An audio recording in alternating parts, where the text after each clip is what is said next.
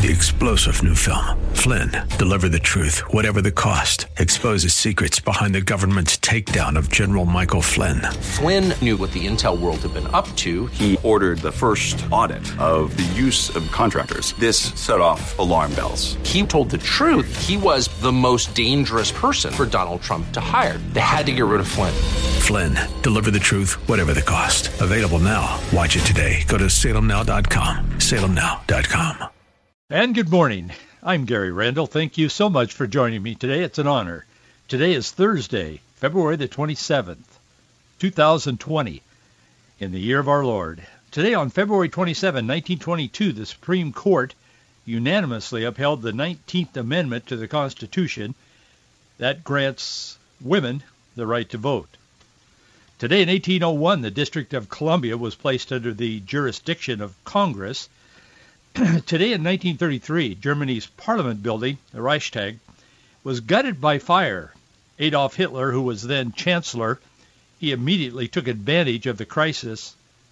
They always do. And he began to blame the communists. And he began to blame those who opposed him. And he used the fire to justify suspending civil liberties. That's a pattern that's been repeated throughout history. Today in 1943, the U.S. government, responding to a copper shortage, began circulating 1-cent coins. They were made out of steel-plated zinc. Remember those? They were still around when I was a little kid, but they became very unpopular because people kept making mistakes, thinking they were dimes, retail people, thinking they were dimes and not pennies and giving change accordingly. Got rid of those in a hurry. I think there's, I don't see them in circulation, but we had a few. I kept a few. I don't know why. As when I was a teenager, I thought they were cool. They were kind of disappearing at that time, but anyway, that all happened today. They started making those, 1943. Today in 1951, the 22nd Amendment to the Constitution, limiting a president to 2 terms of office, officially was ratified. I mentioned that yesterday. It was presented. Today in 1960, the U.S. Olympic hockey team defeated the Soviets 3-2 at the Winter Games in Squaw Valley, California. The U.S. went on to win the gold medal. That was a big deal. Today in 1963, the Soviet Union announced it would leave 10,000 troops in Cuba. Today in 1973, members of the American Indian Movement, they occupied the hamlet of Wounded Knee in South Dakota. That was the site of an 1890 massacre. The occupation lasted until the following May. It was in the news almost nonstop in those days. Today in 1991, Operation Desert Storm came to a conclusion. President George H.W. Bush, he declared that Kuwait is liberated, Iraq's army is defeated, and he said, our troops and the Allies will suspend combat operations at midnight tonight, Eastern Time. I didn't agree with a lot of the things that President George H.W. Bush believed in, but he sure handled that properly. It was amazing. He got in, got out. In fact, there were people that year saying, should we even have an election? He was so popular at that moment. And yet, as we know, Bill Clinton came along. Bill who, from where, came along and became president. Things change overnight in politics. Things change in our world overnight, moment by moment. That's why we need a rock to build our lives on, not on the shifting sands of secular humanism, progressivism, as it's called now. It isn't progressive at all. It's regressive.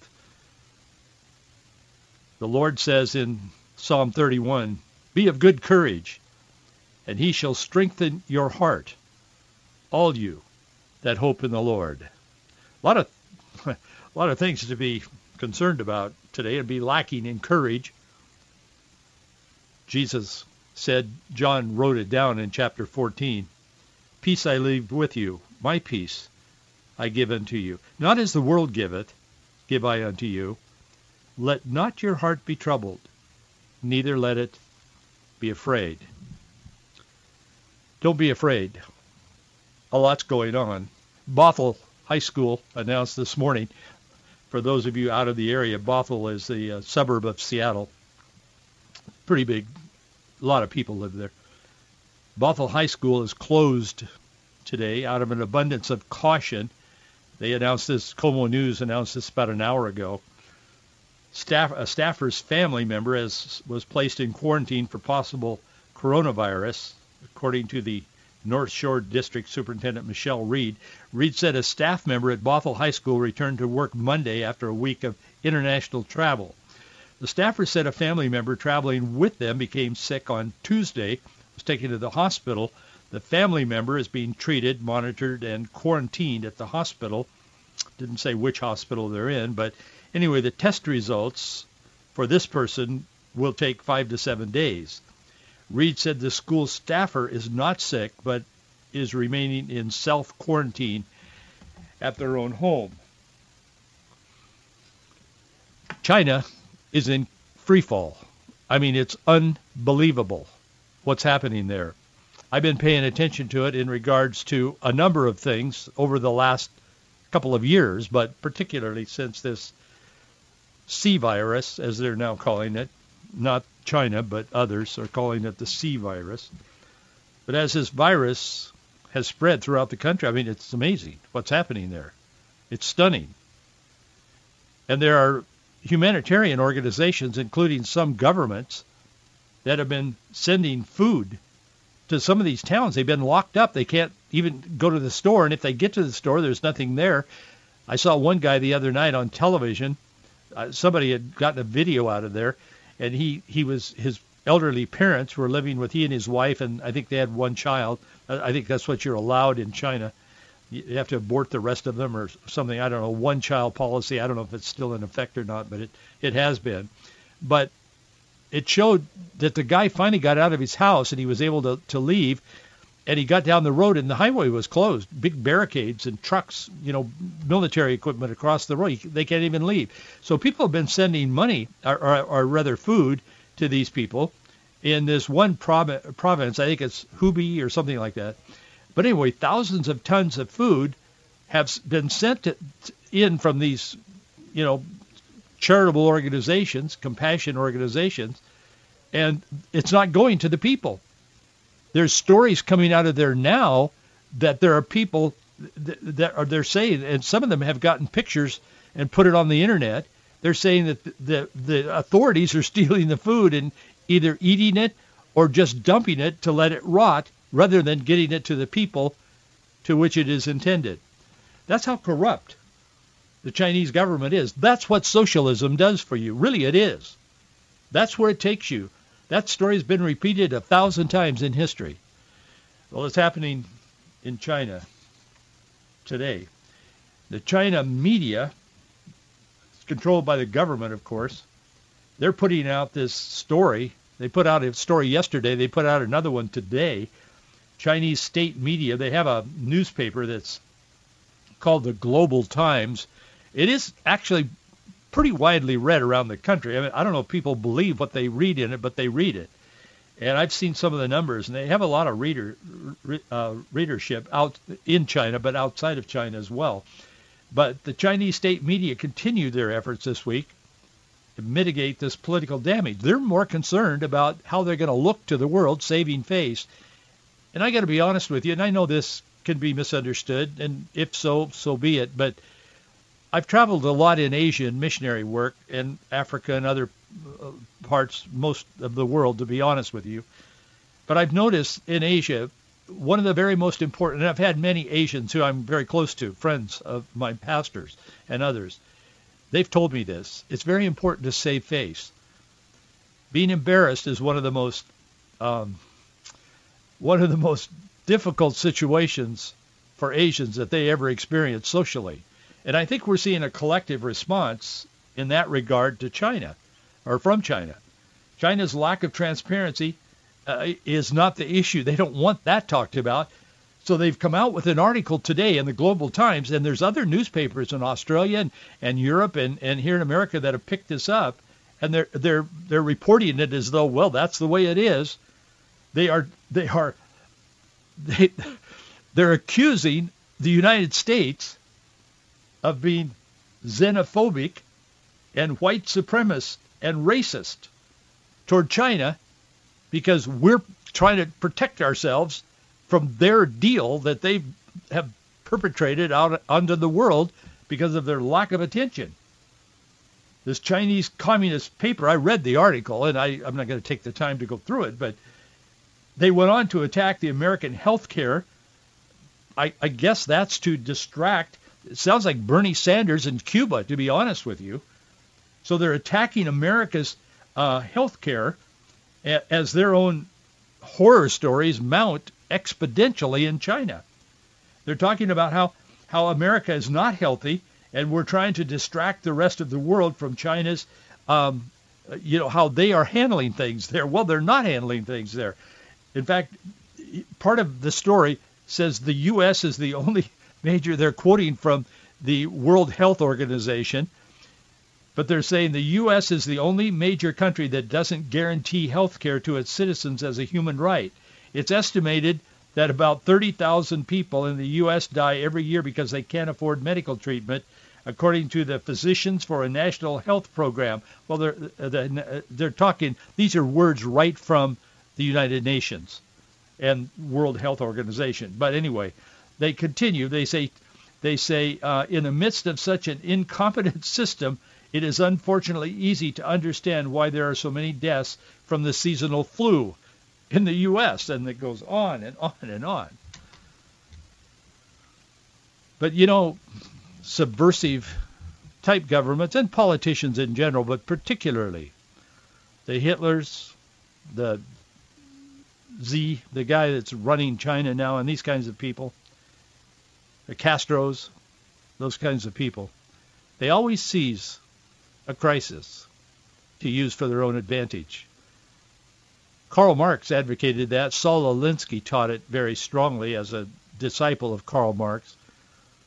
Barack Obama taught the teachings of Saul Alinsky at Harvard and elsewhere as a kind of an adjunct or whatever. That's the world we live in. It's so clouded with deception. Sometimes you feel like you just can't penetrate the cloud, the vapor, to get to the truth. And that's why Christians have got to stay close to the Bible, because you're going to hear things that you have never heard in your lifetime over the next weeks and months, particularly in regards to our political situation that's happening in 2020. This is transformational, this next election. I will tell you, I haven't lived centuries, but I've been around a couple of decades or so, several, but I've never seen anything like this in my life, and others are saying the same thing, and I'm sure you've thought that at some point. You thought, man, I never thought I'd see this in my lifetime, or I can't believe this has happened, or whatever. I mean, I know there's always been a sense of, as people get, past their teenage years, and some call them elderly, but you get past those years and you've seen some and you're more mature, and everybody, each generation kind of thinks, well, boy, I mean, they're sure not doing this right. These kids aren't running the world right, and so on. I guess everybody thinks that when they reach a certain age, but we're living in uncharted territory. I mean, with the access to the media and the access to millions of people, some guy sitting in a hut in Africa or a little shack in the backwoods of China, and believe me, millions of people live that way in China. It's not the gleaming city that you see on American television. It isn't. But some guy sitting in a little hut somewhere can get a hold of a phone and get on the internet, and boom, their story's out to millions of people, maybe billions of people. We've never lived exactly in this kind of a context. So all of this is happening. It's going to happen. The misinformation, stories that are untrue, trying to persuade people to think this or that or the other thing. That spirit has always been among us, but the access to so many people by most anybody has not existed until now. So we live in perilous times, as the New Testament calls it. And we live in times when we've just got to stay very close to God's Word. And we've got to lean and stand and believe and embrace the Word of God. Because heaven and earth is going to pass away. But God says, my word shall not pass away. So if you want to attach yourself to something that's going to be dependable, reliable, and unchangeable, get your Bible off the shelf and start reading it. And take it into your spirit, into your heart and your mind. And let God encourage you and direct you and help you and heal you and show you his ways. That's the day we live in. And I mean, it's always been important to read the Bible and believe it, but never more so than today. The man that is leading the Democratic Party right now, will he be their nominee? Probably not if they can help it, but Bernie Sanders. Bernie Sanders, I've talked about him the last couple of days. He's dominating the news. And he's not even pretending not to be a socialist. He's calling himself a socialist now. He used to kind of deny it with a wink. Not anymore. In fact, the Cuban newspaper is so enthused about it, they came out with a feature story today. The Cuban national newspaper. They came out with a story today. It says U.S. Senator Bernie Sanders, one of the strongest candidates for the nomination of the Democratic Party in the U.S. for the November presidential elections, recognized the important role of Cuba in sending doctors worldwide. Oh, my goodness. It would be Bernie, and then they quote Bernie, who said, and I quoted this yesterday or the day before, I can't remember, but they quote him, and they say, Mr. Sanders said it would be a mistake not to declare in Cuba that they have made some good advances in health care. And then they identify where he said that on 60 Minutes on the CBS network and broadcast this last Sunday in the U.S. Man, I wonder if that's collusion. Maybe Nancy should be looking into that instead of some of the other things she's doing. But there is no question that we live in perilous times, and times that could just absolutely paralyze a person with fear and lack of courage. So stand firm on the Word of God. It was a stunning act. Not only stunning to me, I follow these things closely, but to everyone. The Senate Democrats this week blocked a request by Republicans to vote on a bill that would stop infanticide and provide medical care and treatment for babies who are born alive after botched abortions. Did you know about that? Let me just give you a quick rundown on it. Penny Nance of Concerned Women for America, she says that, she came out with both guns blazing. I know that's not politically correct, but Penny Nance isn't always politically correct either. God bless her.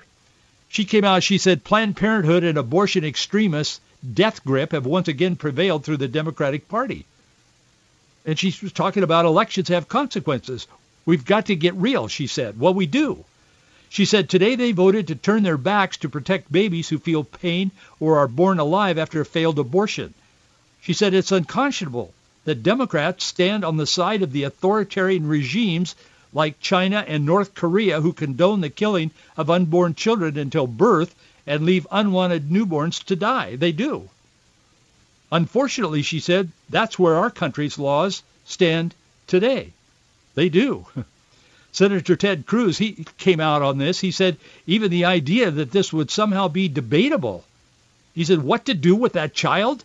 He said it's a remarkable statement of just how extreme and radical the pro-abortion side of this debate has gotten. He's right. Sometimes it's like the frog in the kettle. They keep turning up the heat, and we think, well, this is the way it is. This is the day we live in, and so on. And we kind of lull ourselves. Finally, we're boiling, and we're dead. And Cruz didn't refer to that analogy, but it's well known, and it is very accurate. He said it's remarkable that we're even discussing what to do with a live baby laying on a table in a clinic somewhere, a Planned Parenthood clinic. Why would we even have to have that discussion, for goodness sakes? But in today's world, we do. The Republicans had sponsored 2 pieces of legislation that would protect babies, born and unborn. It is already illegal, infanticide in America, but some of the Republicans who are extremely pro-life, many of them are, not all, but almost all of them are, but some of them that really feel deeply in their heart, they're committed Christians, and you know their names, and some of these guys have come out and said, hey, we just want to kind of seal this deal.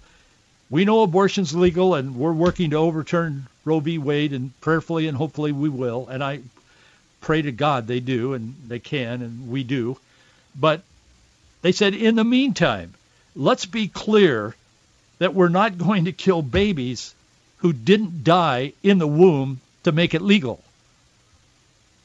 The Born Alive Abortion Survivors Protection Act would have required babies who survive abortion to be provided with the same medical care as any newborn of the same age born prematurely.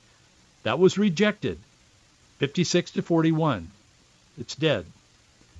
The Pain-Capable Unborn Child Act would have been a barrier against the 5th month, would have caused a baby beyond the 5th month not to be aborted.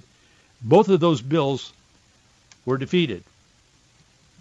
Republican Senator Ben Sasse of Nebraska, he introduced the Born Alive bill. He challenged Democrat senators.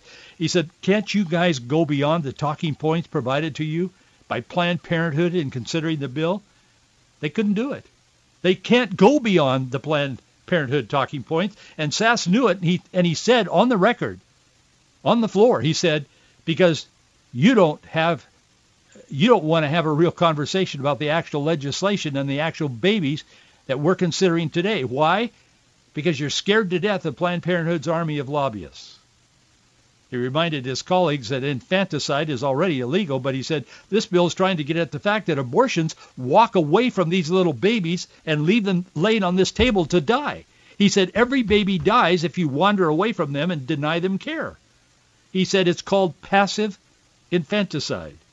And that's what Planned Parenthood and other abortionists are doing. Republican Senator Lindsey Graham, he introduced the Pain-Capable bill. He pleaded with Democrats. He was pounding the lectern. He said, we would like to get out of this club of 7 nations that allow abortion on demand at a time when parents are encouraged to sing to their child. And there is a real movement, you may or may not be aware of it, that if you sing to if the mother particularly sings to the child in her womb and growing in her tummy, that it's good for the child. And that should begin around the 5th month. And that's what Lindsey Graham was referring to. He said, we're in a club with these nations, Canada, China, Netherlands, North Korea, Singapore, and Vietnam. He said, they kill babies up to the last moment. Do we want to be part of that group? Boy, the Patty Murrays, the Maria Cantwells, the Senator Sinema from Arizona, and all these people, the rest of the Democrats, they don't care. They don't care. They may have a conscience, but they have somehow figured out how to sear that conscience. If they did care, they wouldn't vote against life consistently every time. Patty Murray was up there yesterday proudly presenting Washington State and the United States and progressives and all the people that are well-informed today. And she was telling them with her sad face how it is. She said, we cannot take away women's choice, and on and on and on and on. And I thought, Patty, what's the matter with you? I remember when she first ran for the Senate, she said, I'm just a mom in tennis shoes. Well, boy, she said her responsibility as a mom as far as I'm concerned, and she's certainly thrown away her tennis shoes. I sat there and I thought, God, why do you allow this to happen? I don't know, but you do. And you're in control. But God help us. We can't claim God's blessing and God's freedom and kill our kids. Well, excuse me. I'm pro-life. I should note that Democrat presidential candidates Klobuchar, Sanders, and Warren didn't vote on this. They've all promised 100% cooperation with the Planned Parenthood plan. And they're killing fields. Tony Perkins came out yesterday, Family Research Council. He said, quote, refusing to support a measure that would provide life-saving care to an infant who survives an abortion and is born alive is condoning infanticide. He said, continuing to allow this practice of either effectively or passionately allowing born alive babies to die, as the Virginia Governor Northam has advocated, is crossing the line from civilized to barbarous. And it is. It's barbaric. The efforts in Congress to protect these babies should not stop, and voters have a moral duty to vote against those who condone infanticide. Father Frank Pavone, he's the National Director of Priests for Life, he said earlier this week, not yesterday, I think it was Monday or Tuesday, he said, you would think that those elected to public service would know the difference between serving the public and killing the public. Boy, it's sad. 75% of independent voters and 70% of Democrats think there should be some restrictions on abortion. Even they have a twinge of conscience.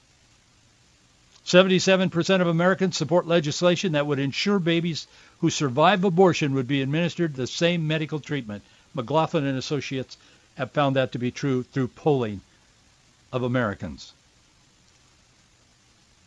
But you know, it isn't just the secular progressive left. It is the so-called progressive Christians that support these people and enable them by voting for these people and putting them in office. Even if some of my friends who are supposedly Christian left now, some of whom I grew up with, some of whom listen to this program. And if you're listening, yes, I'm talking to you. I love you, but boy, you need to get real. You know better than that. Standing behind the self-righteous excuse, I can't vote for Trump because of his immoral life and behavior and all that, that's nonsense, and you know it. That doesn't remove the pain of conscience. When you vote for one of the bunch of Democrats who are aligned with this so-called Christian progressive thinking, you are enabling the killing of children. So-called Christian progressive left is a god made of gold or silver.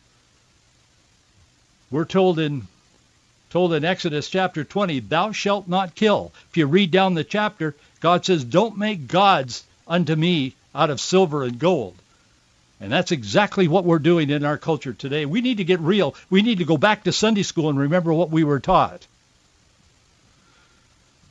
Well, other than that, I have no opinion, and I'm out of time. But I feel very strongly about this. Thank you for your support. We need it. Our address is Box 399, Bellevue, Washington, 98009. That's Box 399, Bellevue, Washington, 98009. We're running a little behind on our budget this month. I need your help. I'll see you right here tomorrow.